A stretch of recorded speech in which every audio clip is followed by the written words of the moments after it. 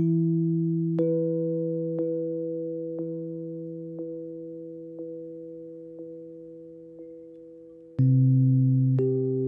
James Meyer, curator of modern art at the National Gallery in Washington, D.C. And I'm the curator of an exhibition entitled The Double: Identity and Difference in Art Since 1900, which just opened this past weekend, and which features a work by Howardena Pindell, artist, author, activist, museum professional, and distinguished professor of art at the State University of New York at Stony Brook. Let's turn to Professor Pindell and let's ask a few questions. Would you mind telling us a little about your upbringing, your training? Art, education, and museums seem to have been part of your life since childhood. I was born in Philadelphia. I was born in 1943 during World War II. And I remember rationing and pillows of margarine in the grocery store that were not yellow. They were supposed to imitate butter, but they were a kind of lard margarine with a little yellow circle in the middle of it, a pouch of food coloring. So I would go around and squeeze the packages to spread, that's my first introduction to the circle, to squeeze this yellow circle of food coloring into the white lard or margarine. My parents were notified by Mrs. Ozer, who was my third grade teacher. I was about 8 years old. My parents met with her, and she said I was very talented and told them to take me to museums, galleries, and to meet artists. My parents followed her recommendations.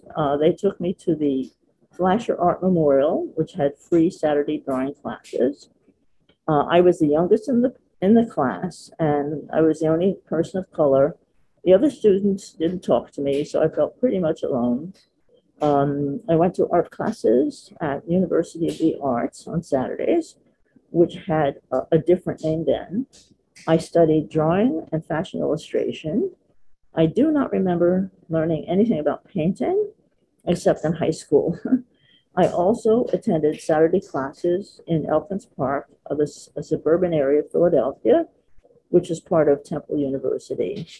There, I studied ceramics and drawing. I also attended the art program run by the Philadelphia school system. My parents introduced me to several artists, men and women, white and black. I was taken to the Philadelphia Museum first off for a non-art related reason. It was more archaeological. There was, for a very short period of time, in their very, very small Egyptian collection, a Roman period Egyptian portrait head in caustic on wood, which was attached to a mummy wrapping. The friend of the family told them that I looked like the mummy. I was immediately taken to the museum. That was my first museum experience. Later, I wandered into their excellent Duchamp collection as a child and fell in love with Bride Stripped Bare on a broken glass panel, seen from both sides, as well as the metal grid box painted white with sugar cubes made out of marble. I think it was, the title was Please Sneeze Rosella V. I also admired Renaissance painting and tried desperately to paint in that way. My Saturday classes did not introduce painting, but my high school classes did. That is where I ran into racism of one of my art teachers who would hide my work. Her name was Mrs. Cartledge. I'm sure she's no longer with us. I also took Saturday classes from an African-American art professor. He had a studio space in rural Pennsylvania, and that is where I learned to paint. There were several of us. I can only remember the name of one other student, John Dowell. Professor Cooper was a Quaker, which we all found interesting. I started painting landscape at this point, and I'll tell you the paintings are terrible. Anyway, when I attended Philadelphia High School for Girls, in the last year, the administration provided information and help for the white women students to help them apply and get into college. They did not offer the same help to non-white students. But ironically, the valedictorian for our class was African American. She had the highest grades in the class. My parents helped me get into Boston University School of Fine Arts. In fact, I started in January. I graduated early. And so I started in January 61, Boston University School of Fine and Applied Arts. I received a small scholarship. That is where I learned to paint, to really paint, figuratively, I should say. I was the only African American in my class. Later, I found out from the Black graduate students that they had a quota of one Black student a year. At one point, a white parent offered the department money if they would get rid of me. He did not want his daughter to attend the same school as a Black student. The school refused to get rid of me. My favorite teacher was Walter Murch, and he taught all of his students, regardless of race, color, whatever, with both concern and respect. I kind of try to model his way of teaching when I work with my students. My sculpture teacher, Lloyd Lilly, was also very supportive. He's the one that warned me about this particular parent wanting to get rid of me and to say, don't give it up, stay at it, you're really a good artist. I forgot to mention that when I was a child, I was given a paint by numbers kit, which ironic as later numbers became part of my work with drawing. The subject was religious, Christ at Gethsemane. I tried painting during that period without numbers, attempting to paint a Madonna. It was awful. I did a very bad job. But I feel my exposure to painting at the Philadelphia Museum is what opened my eyes to art in general. To this day, I love going to museums. That is pre-COVID. My favorite is the Metropolitan Museum in New York. As a child, I never would have expected to be in their collection. But I'm now, as an adult, also in the collection of the Philadelphia Museum. The year-old child, hang on, I'm not trying to understand. Oh, the 8-year-old child could have hoped for anything, could not have hoped for anything like that. Also, I would never have dreamt that I would work in a museum. As a graduate student at Yale School of Art and Architecture, I also worked in their collection of British art called the Garment Collection. And that was while I was an MFA student at Yale. My work gradually changed from figurative to abstraction.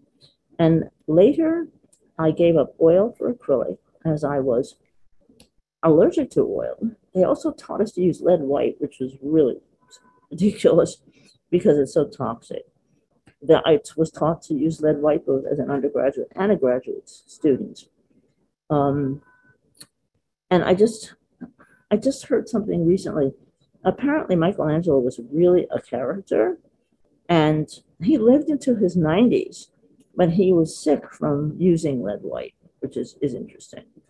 Well, first of all, I don't think the interviews I've read by you, I've never heard your history described in such detail. So I really appreciate that. That was, sure. I think, quite helpful. We just discussed how some of your experiences at university and how after Yale you moved to New York City and you worked at MoMA. And you worked there 12 years, as I mentioned, and you ended up being the associate curator of prints and illustrated books. And I think you were the acting head of that department. When my director was away, I was the temporary acting director. Yeah. And so you had quite a museum run there, and it was 12 years. And I'm wondering, how would you say that experience impacted your art and or your perception of the art world? I was exposed to a wide range of both artists and their artworks. And on the days when the museum was closed to the public, I would wander through the galleries. I was attracted to Redon, to his color, to Magritte for his oddness. I was slowly developing my use of abstraction and the use of the circle. And that came from an experience I had with my father when I was very young. My father and my mother and I drove to Ohio to visit my mother's mother and sisters. And when they were together, my father, who loved to drive, and he liked root beer, so we drove, my grandmother was in southern Ohio. So we drove into northern Kentucky and went to a root beer stand, and we were given mugs that had on the bottom big red circles. And that meant that people of color should use this particular glassware. And I asked my father why, and he explained that it was segregation and that white people were not supposed to drink from the same containers or use the same dishware or utensils. I was kind of shocked by that, but it sort of went into my unconscious. I didn't know what to do with it. I was too young, to really comprehend. I loved, as I got older, I loved Seurat, but do not remember seeing his work at Modern, although it's there now. I have seen it there. This is around the time I developed my video drawing series. That is, while I was working at the Modern, I think it was in the 73 or 4, I developed the video drawing series. Let's see now. When I graduated and started at MoMA, the art world was predominantly white and male, and there were not as many art galleries. The curators then often went to the artist studio. That has changed, and that the galleries do a lot of the sifting rather than the museums going directly to the artist. The art world has become more diverse. However, as the art magazines like Art in America and Art News have lost their high-end advertisers, as they have diversified their articles. It seems as if the only one left is Gagosian Gallery that has hired a new Black director. They still take out a full-page ad, usually it's the back cover, or maybe it's the inside of the back cover. I'm just going to put up a little work for us just to look at, just to remind everyone the kind of work that Professor Pindell was making in the 70s.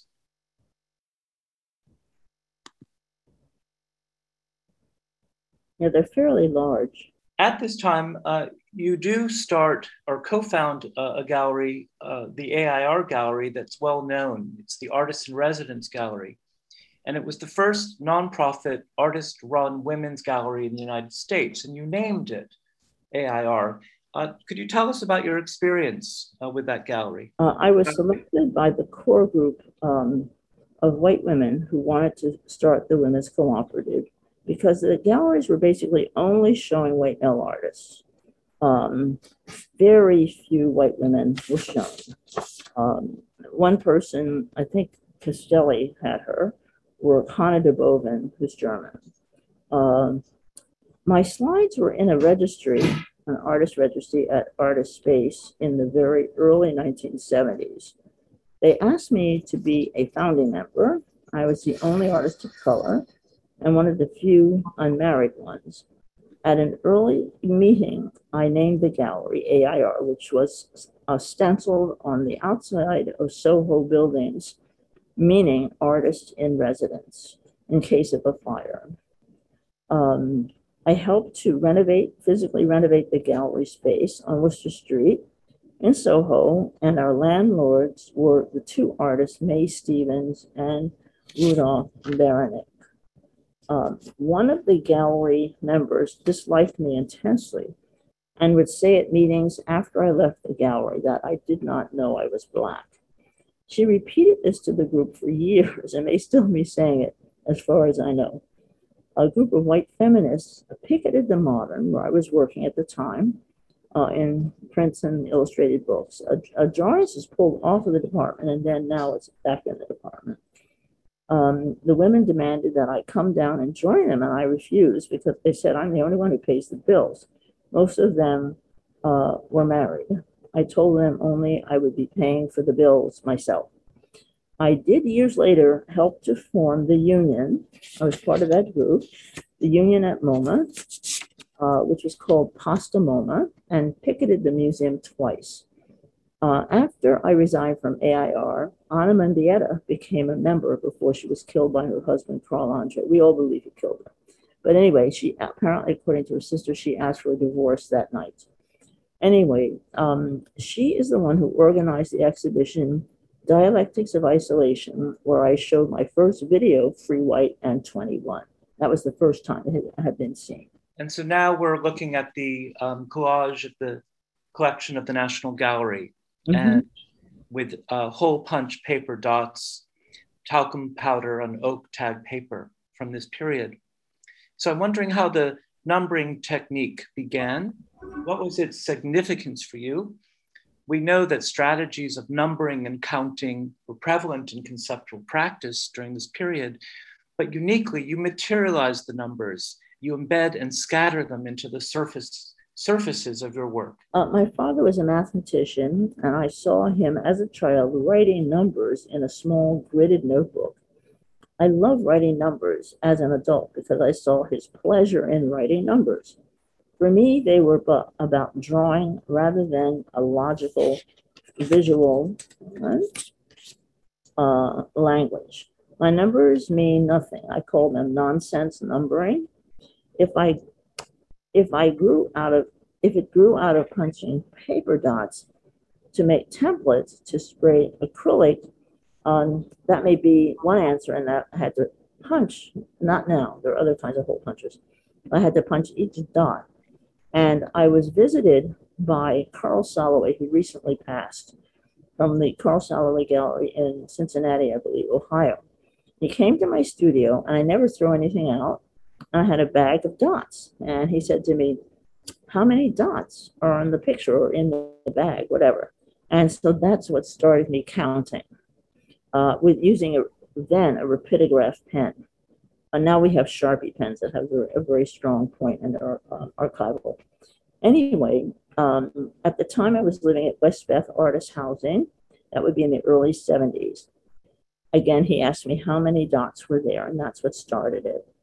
I wrote them in order at first, and then scrambled them and wrote whatever I felt like writing on them. At the moment, I'm working on papyrus dots for some paper pieces I'm doing with the Dieudonné paper organization. With Dieudonné, I've made about 90 pieces, some of it using handwritten numbers, some of it using letter set numbers, but they're all on circles. I started for no reason whatsoever, sprinkling them, I have no idea where that comes from, over a thread grid, which I wound around the window of an archival mat. The frame shop at the Modern left me the garbage, basically. That is, if you cut an archival mat, you throw out the window. And they let me keep those windows. So I had this really beautiful archival, beautifully beveled mat to work on. Let's see. I added powder to soften the patina of the spray photo dry mount, and I learned that from seeing Eva Hess's work when she had an exhibition in New York City. She was still alive, and she coated her latex pieces with powder. Okay. I also use matte medium to attach numbered dots on graph paper. My first show of the dot pieces was at AIR Gallery.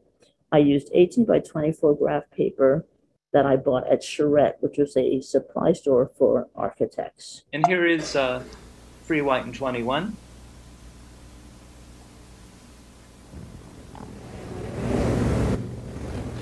When my mother grew up in Ohio, her mother would bring in various babysitters. There were about 10 children in the family. And one of the babysitters happened to be white. My mother was the darkest of the 10 children, so that when this woman saw my mother's skin, she thought she was dirty and took lye and washed her in lye. As a result of this, my mother has burn marks on her arm. Okay. When I was in kindergarten, I had a teacher who was not very fond of black students. There were very few of us, possibly 2, in the kindergarten class out of a class of perhaps 40. During the afternoon hours, we were given a time to sleep. Each of us had our own cot, and we were told that if we had to go to the bathroom, we should raise our hands, and one of the teachers would take us to the bathroom. I raised my hand, and my teacher flew into a rage yelling, "I can't stand these people," and took out sheets and tied me down to the bed. She left me there for a couple of hours and then finally released me. One of the students filed a complaint, perhaps to a parent who did not know that I was black. Perhaps the child did not know or had not learned to differentiate race at that time. I later found out that that teacher was fired for bothering a student. Perhaps I was not the first one.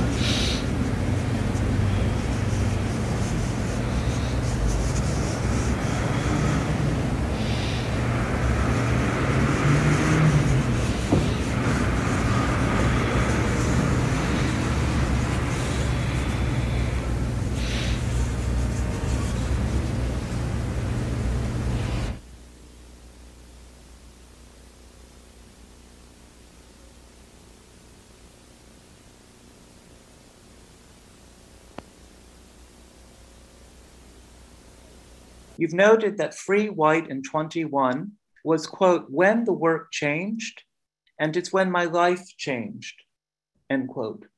This seminal work recently entered the collection of the National Gallery. It's a centerpiece of our double exhibition, where it appears in a gallery devoted to artists and their personae, Marcel Duchamp and Rose Sélavy, Adrian Piper, her mythic being, and in your tape, yourself and a composite character, a white woman in a blonde wig and sunglasses who spouts racist remarks and microaggressions and not so microaggressions. How did this work come about? What's the significance of the title? Okay, I grew up in the 1940s during World War II. That was during Jim Crow and segregation. The Army was segregated also. A lot of people don't know that, but anyway, it was. I believe it's a quote from a movie. Free, White, and 21 is a motion picture for adults only. Came from a trial of an African-American man who was accused of rape.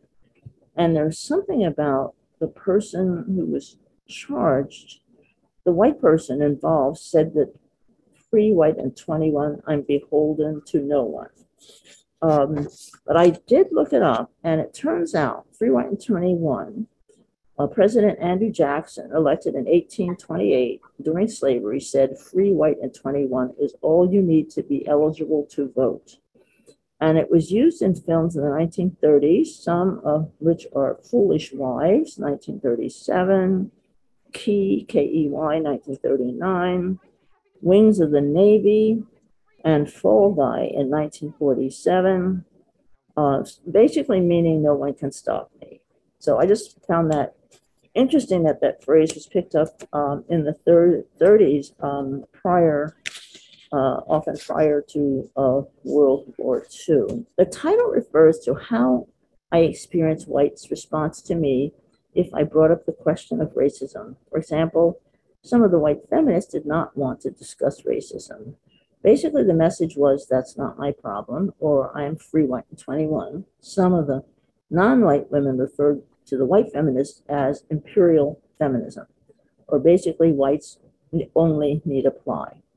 At one point, as I was openly speaking out about the racism in feminism, a white feminist was recruited to tell me to be cooperative. Those were her words, be cooperative.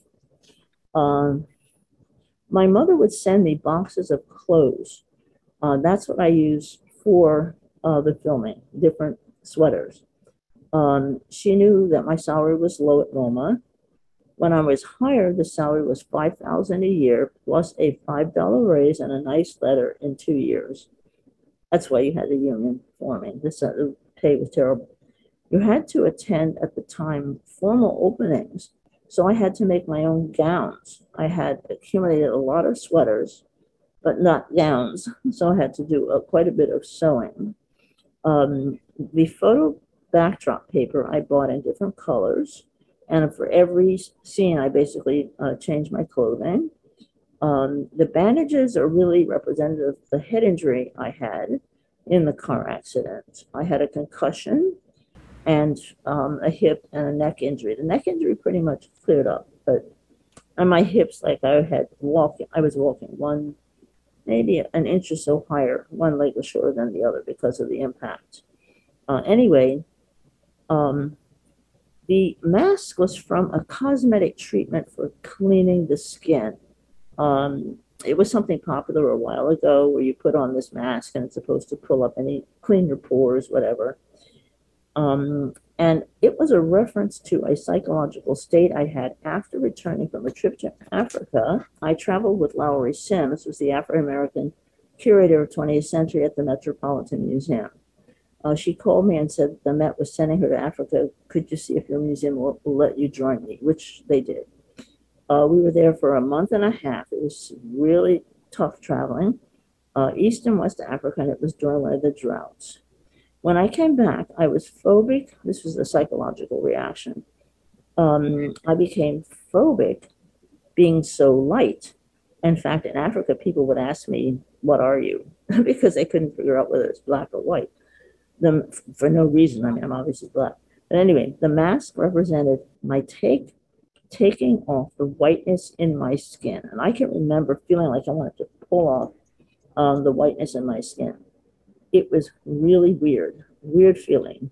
Years later, I had my DNA done, and I have African, European, and East Indian, Asian blood. I have DNA from Nigeria, Ethiopia, Greece, South Africa, and it's interesting, they just discovered in South Africa an earlier ancestor to humans, so that Olduvai Gorge, East Africa, is not the earliest ancestor, but apparently they found a skull that's even older in South Africa.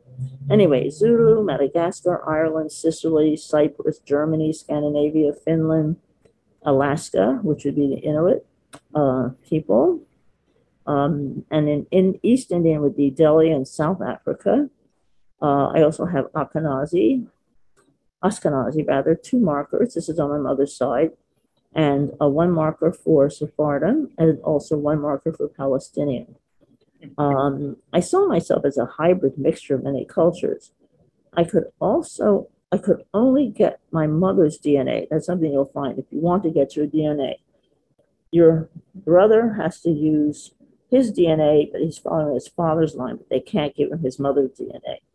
And my father, I couldn't get it because he had passed away. So his relatives refused to, as I said earlier, cooperate. They were not interested.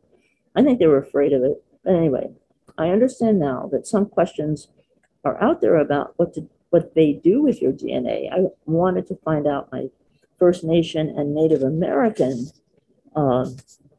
culture.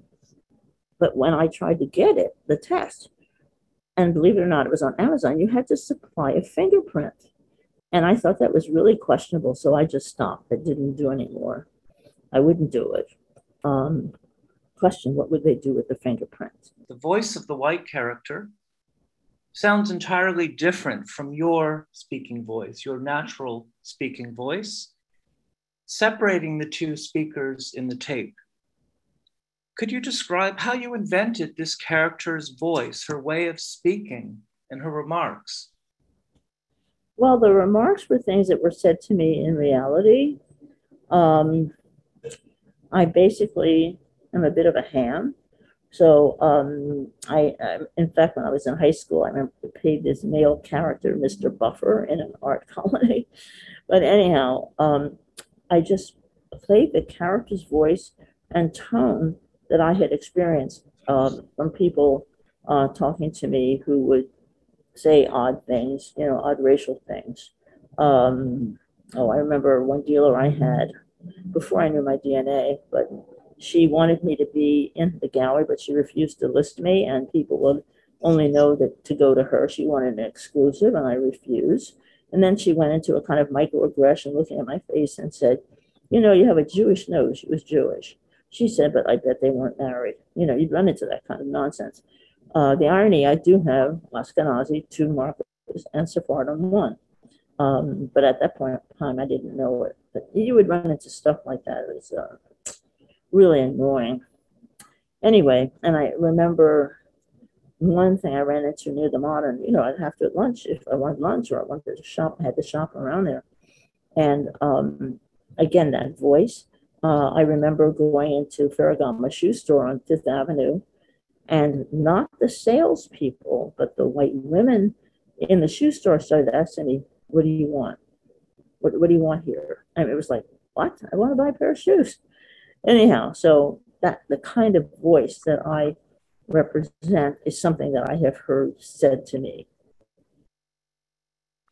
Well, that voice, Howardina, it's devastating. It really is very effective, and it accompanies the very different appearances of the two characters, of yourself and then this character.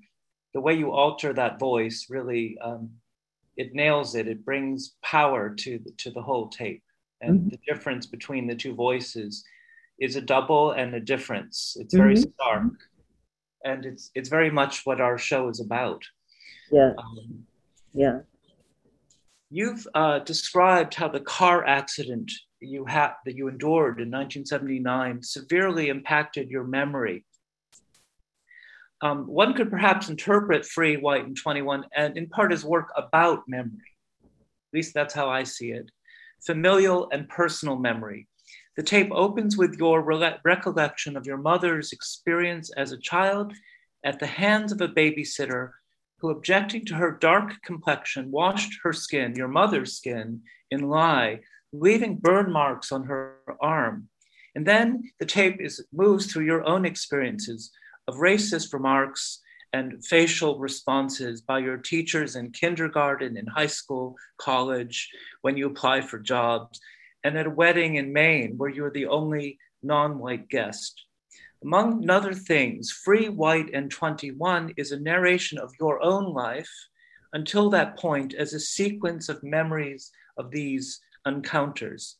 Through storytelling, you raise a viewer's awareness of racist bias and its psychological impact on persons of color. So I see Free, White, and 21 as, among other things, as an act of recovery and a sharing of memory by somebody whose memory has been severely impacted. Yeah. Yes, I like what you said about memory. My memory is still not good. The head injury, just old age, and I take medication for the heart, and it's just that I don't have a sharp memory, though they advertise all these things on television that you should take. But anyway, I try to write things down because I won't remember them. But anyway, that you wrote, the video is recovering and sharing. Hang on, I just have to turn my card. Sharing. At the University of Vermont, the all-white audience, I showed Free, White, and 21. It was on a big screen. And a white woman student stood up and said sarcastically, "Do you feel better now?" So it's interesting that, one talks about these things, but basically what I found at the time in the 70s, no, it would be after that, it would be in the 80s, that some people were still hanging on to the same sense of class, race, whatever. And anything from people of color would be discounted as not their problem. Because it's a lot of hostility. I think I sometimes say, oh God, am I in solitary confinement when I get into a group of basically all whites or even all white women. But it's interesting to see how it's changed. But I think it's more personally reacting. It's like our country has become polarized because we have the MAGA people, the Trump people, and we have people who want it to be a democracy, put it that way. And it's like this split, this divide, which now has become, I think, more fully accentuated, but what's happening in our politics. And I'm hoping that the whole abortion rights thing will make it so people are more conscious of what's humane as opposed to what is more totalitarian and controlling.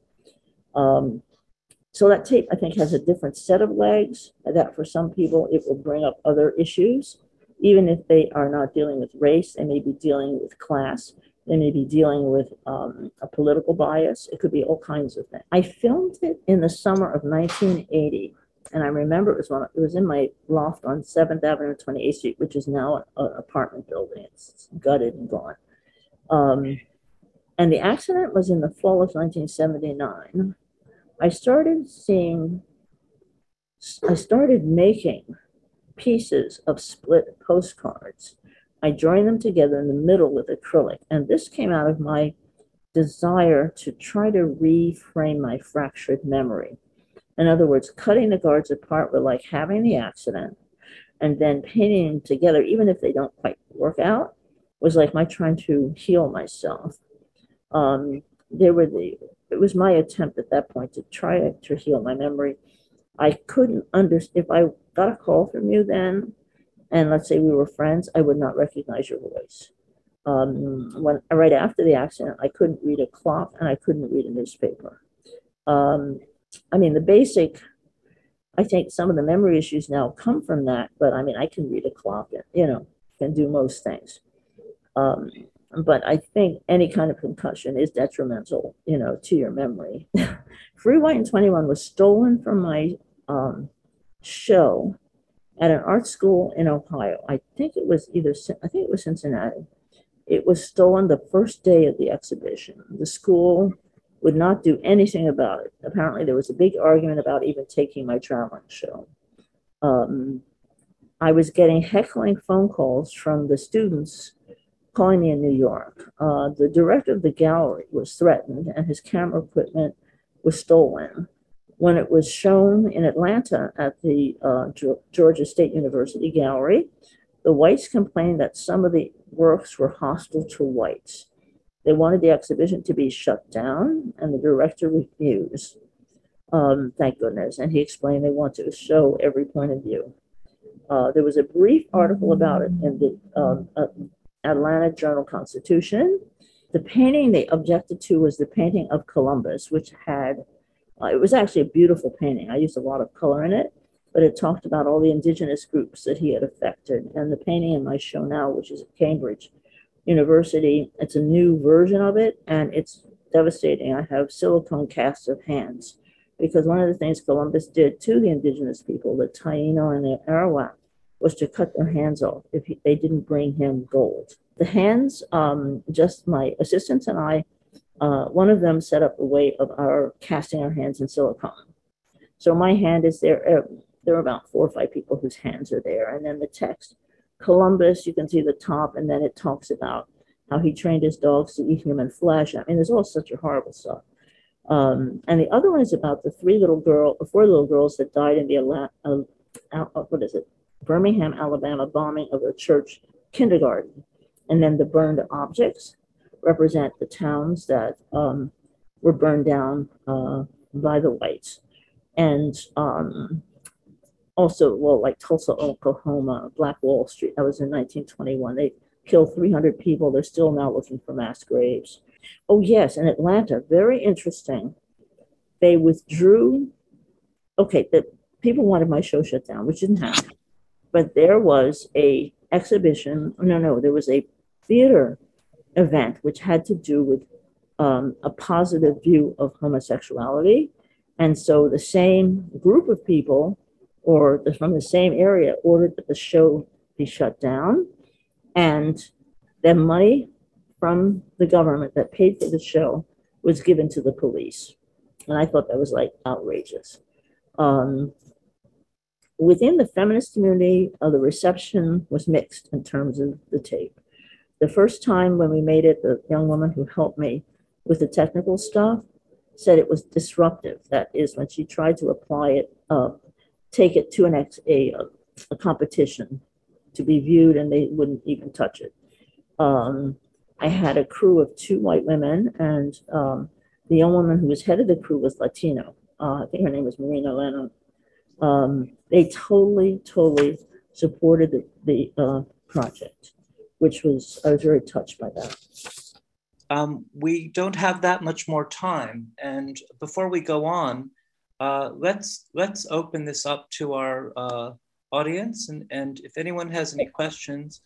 So here's one question, Howardina. Yep. What advice would you give to a young woman artist? What advice? The main thing is don't give up. I think we're headed towards some very difficult times with the country so polarized between the right-wing conservatives and middle and far left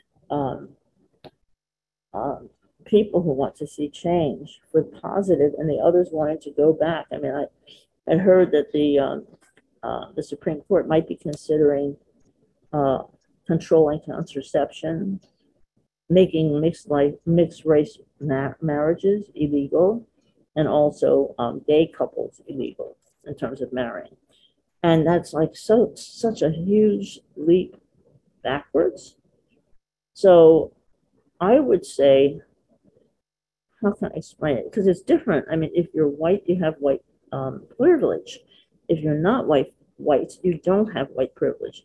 But the way that it's setting up, it seems like the division is going to make you choose, if you're white, between being with the people who are pro-racist or whatever, or being with a mixed group of people that are white and black and indigenous and Asian, just all different kinds of people.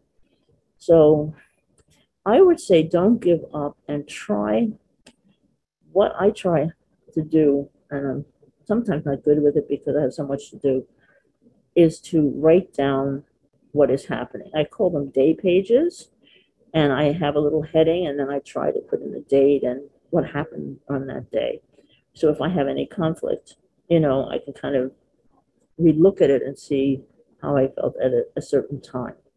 There also are, but I don't know if they still exist, there are 12-step programs that are for women only or for men only. But that's one way to hear what other people are going through. But again, I don't know, because I used to go to 12-step programs, but they're pre-COVID. I don't know if they still exist because they would have been stopped because of the virus. Another thing is try not to, I know we have to be careful with COVID, being around a lot of people, but try not to isolate yourself and find people of like mind to be friends with, rather than being in a position where you're always adversarial with the people around you. And that can be rough with young people whose families may be with MAGA and they aren't, So try to find like-minded people if you can. And being in school kind of helps you because you're already guaranteed a group to choose from. But if, let's say, you've graduated, you might even be married and have children, there may be some way to reach out. But I never married. I didn't because I decided, even as young as 12, that because of the racism I was dealing with, because people were always staring at you with hate, that I did not want to bring a child up in that environment. And I think personally now, I'm glad that I'm too old to have children. It's just such a seriously difficult and dangerous. I mean, when you think of all the shootings that have been going on, it makes it a very dangerous environment. I don't know. I would basically, even if you decide you want to see a therapist, someone to talk to, that can be helpful as long as you trust the therapist. But with that, you need to deal with getting positive recommendations from people. If they think there's someone you can trust, fine. But try not to isolate yourself. But on one hand, the news can be very discouraging. On the other hand, you don't want to be off out of the loop because you just don't know. Who knows? Horrible, but Trump may win again. And it will be really bad because then Ukraine is going to be in a terrible mess. And I think our country will be in a terrible mess because of the groups that are being encouraged to be more active and more aggressive. So I would say don't give up is the bottom line, but try to protect yourself and be around good people. Sounds good. Another question. So we know that character, your persona in Free, White, and 21 is a composite of certain feminists, white feminists you encountered, artists. One of the questions we received is, what artists were supportive of your work in the 70s? Who was your community? See, that's confusing for me because what I found was, because I worked at MoMA, someone could easily say they're friends because they want to get close to MoMA. So Museum of Modern Art, when I say MoMA, that's Museum of Modern Art. And so the change came when I resigned. I was like up to here. My department head was very difficult. And I just, I thought I wanted to get out of their environment, especially after what happened at Artist Space. Not Artist, yes, it was Artist Space, with Newman and the End Drawing Show. And that really split the art world. I then started to see who my friends were, because suddenly people who were friendly disappeared. They were gone because I couldn't supply for them any sense of possibly the modern would do something with my work. So that became really crucial to me in terms of, is this person being friendly to me because of the modern, or is it because they're really my friend? Now, since a lot of people don't work at the modern, that may not be an issue, or wouldn't be an issue. The person that retains my friendship, or our friendship continued, was with Ana Mendieta. And I mean, it's kind of creepy to say this, but when you have a head injury, you can become more sensitive than you want to be.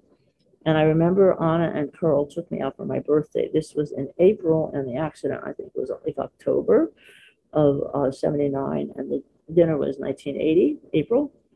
And, I was sitting with them, and I was so sensitive. This is going to sound really nuts.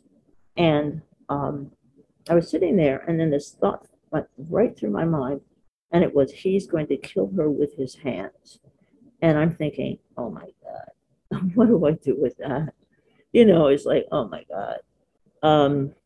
And one thing that became a nuisance for me is when I was working with figurative painting plus text and doing things about autobiography, there were premonitions in the work. And that scared me to death. So I stopped doing that kind of work.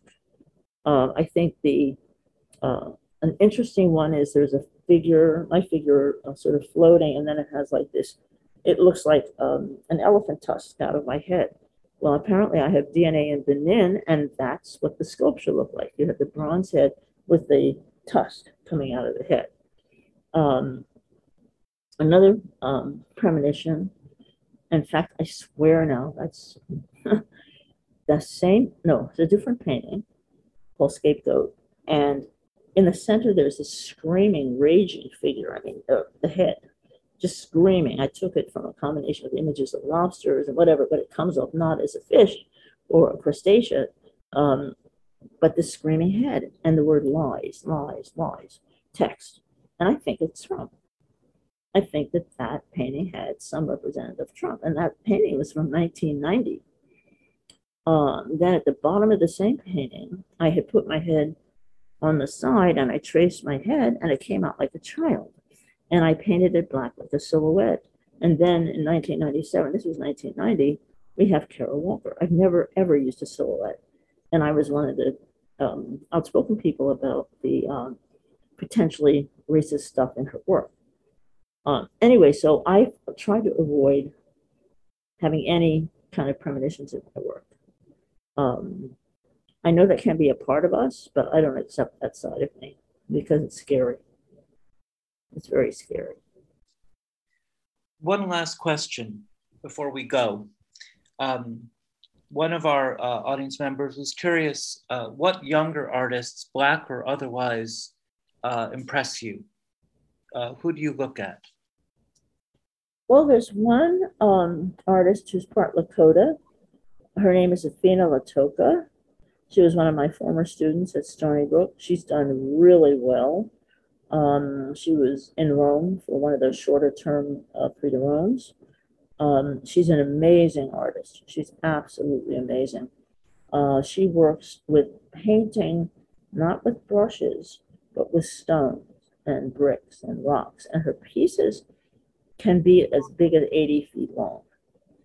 She also uses lead, and I worry about that when she uses it because, lead is toxic. And she always says, she's careful, but she molds it in some way. She now just got back. She was invited. People are hearing about her and inviting her there was a residency, a short-term 1-week residency between scientists and artists in Italy. And so she went back for that. So she is gaining an amazing reputation. I would say she's the main person that I look at in terms of watching her grow, because her work is incredible. There's also another Indigenous artist, Jean Quick-to-See Smith, and I find her work very interesting in that you learn from it. I like learning from art. And she deals with the history and conditions around being Indigenous. Some of the other artists, like for example, Helen Ramsaran makes small bronze pieces. She's older than I am. She's starting to get some play finally. Kerry James Marshall, the painter. Mm-hmm. He's not a young artist. He's younger than I am, but he's not a young artist. I love his work.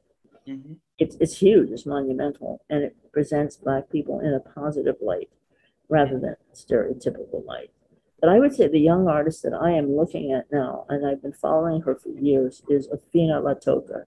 Mm-hmm. I think we're going to hear a lot about her work because it's amazing. Like she had one piece that had subway noises in it. But the piece was maybe 80 feet long or wide. And I remember visiting her in her studio. She has to find a bigger studio because it's not big enough for her. She did have a residency at the World Trade Center, although I would not ever want to go back to the World Trade Center, even if it's a new building. And she had a huge space. But now she has to find a space where she can live and work because she's constantly having to commute. She is my favorite artist at this point.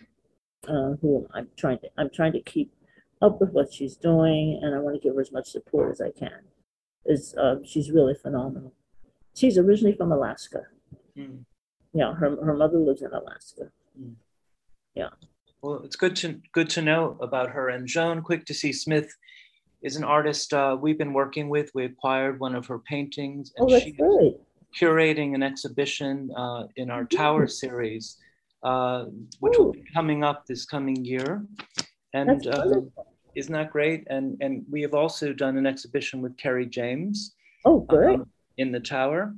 And we're thrilled to have Free White and 21 featured in the double show. And we're so delighted that you spoke to us this evening. I think it means a lot to everyone who's here. Thank you so much, Professor Pindell. We've loved talking to you. Your answers have been meticulous and thoughtful, and we've learned a lot. Thank you so much. Yeah, thank you for including me. Our pleasure, our honor.